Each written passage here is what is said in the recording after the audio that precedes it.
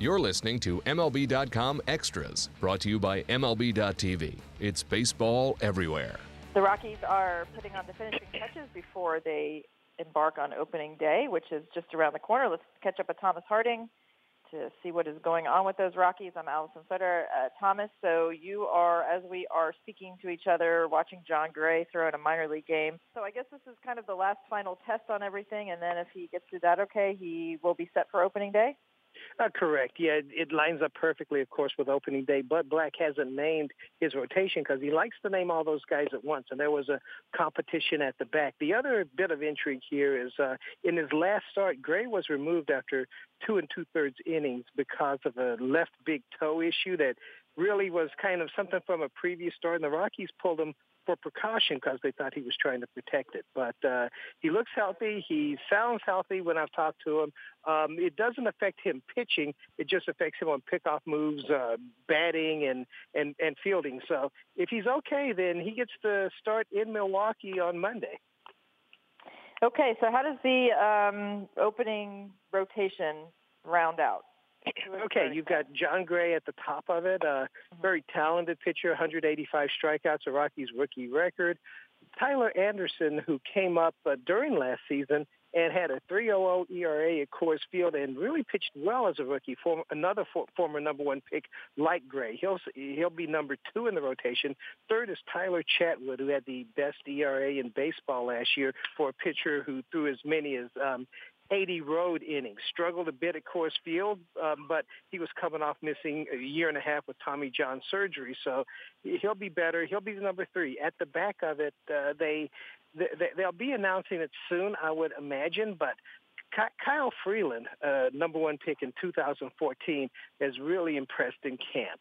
He's able to attack both sides of the plate with his fastball, has really good breaking pitches, and he adds and subtracts to them. They could be slider, curve, slurve.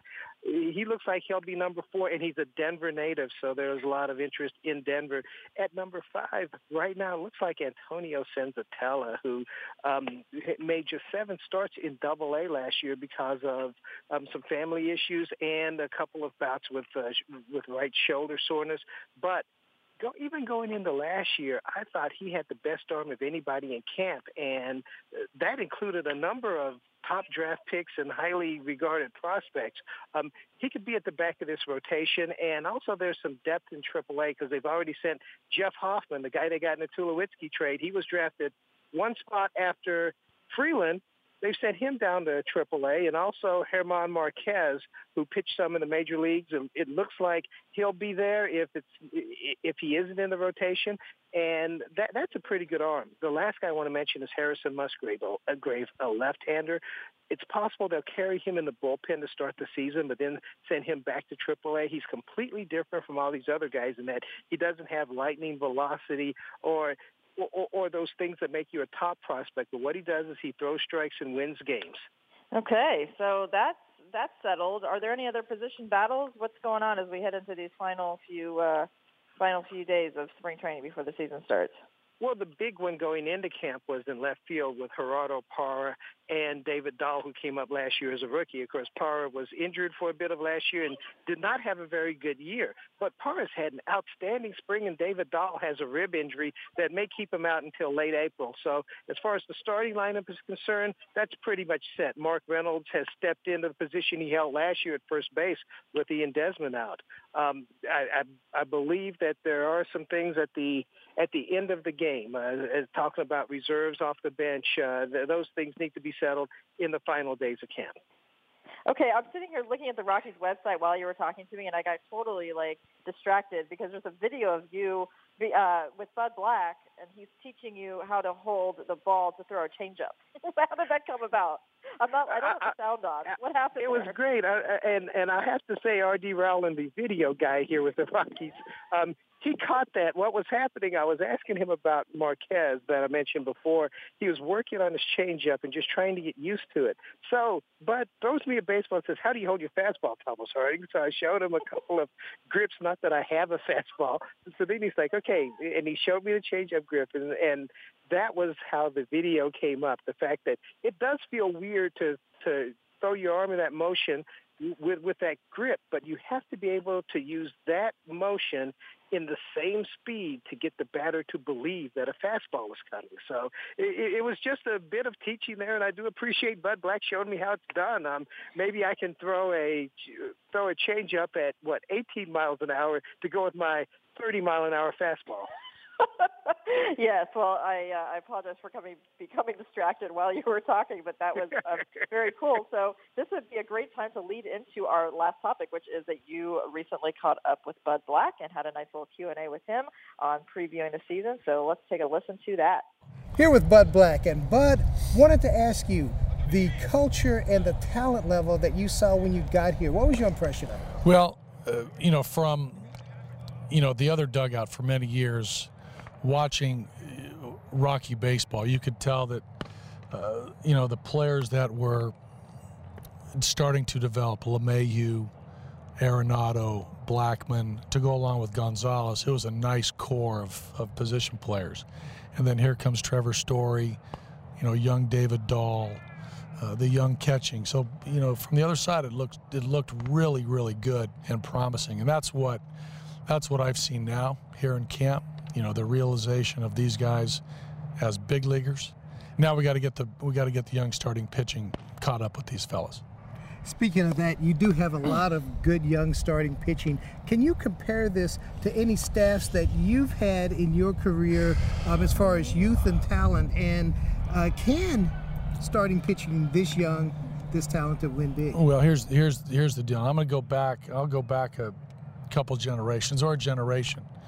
But you go back when the Kansas City Royals sort of turned over from 1983 to 1984.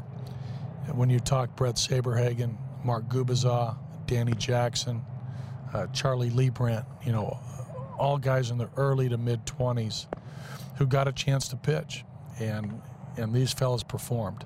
So, that's my hope that, our young pitchers, our young starters can get an opportunity, take that opportunity, run with it, and perform. And to follow up, Bud Black being a part of that, how much does your experience help? Well, again, at some point you're a young pitcher, right? Right.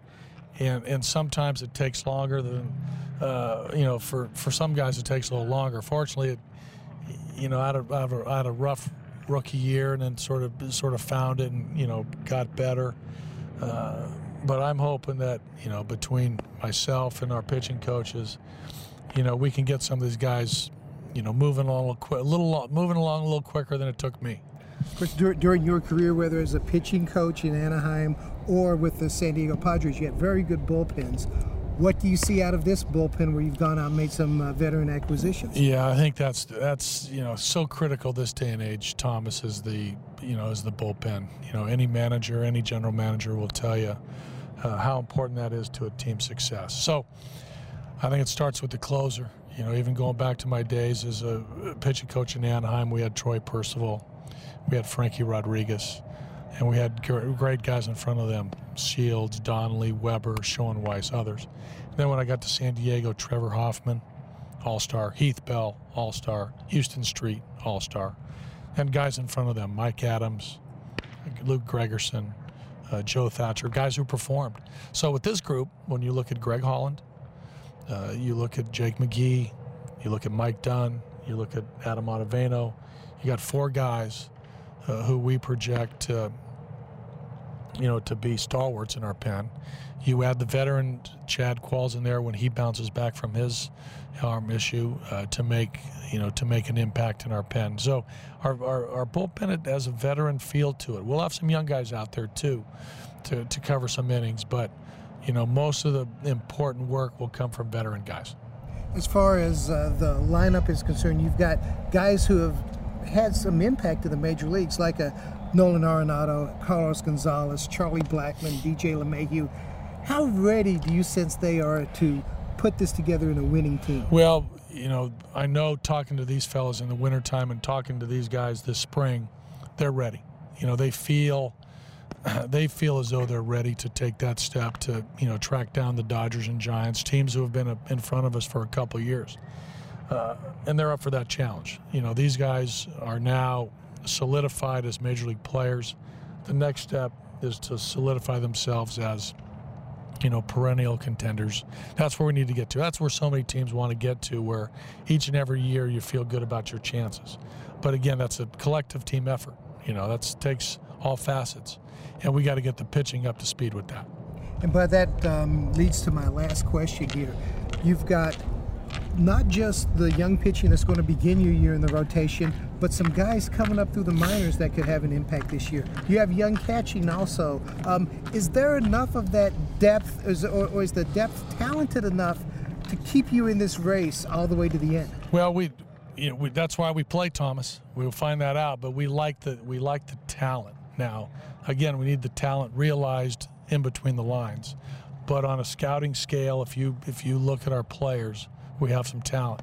Now, those guys are, a lot of these young pitchers, a lot of these, you know, these catchers are not overly battle tested over a length of a season or even a couple years. I mean, these are young players, but what I like about it is the makeup, you know, the ability to gather information, process it, and put it into play. These guys have been sponges as far as information, but again, it's going to take, you know, quick studies by a number of these players to be big leaguers and contributors right away at a big league level.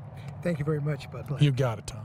MLB.TV Premium, the #1 live streaming sports service, is celebrating 13 years. Watch every out-of-market regular season game live or on demand in true HD. Real-time highlights, live look-ins, pitch tracking widget, and more. MLB.TV Premium includes a free At-Bat 15 subscription. Watch live baseball on over 400 mobile and connected devices. Watch at home, in the office, or on the go, every night, on every device. Blackout and other restrictions apply. Visit MLB.TV for details.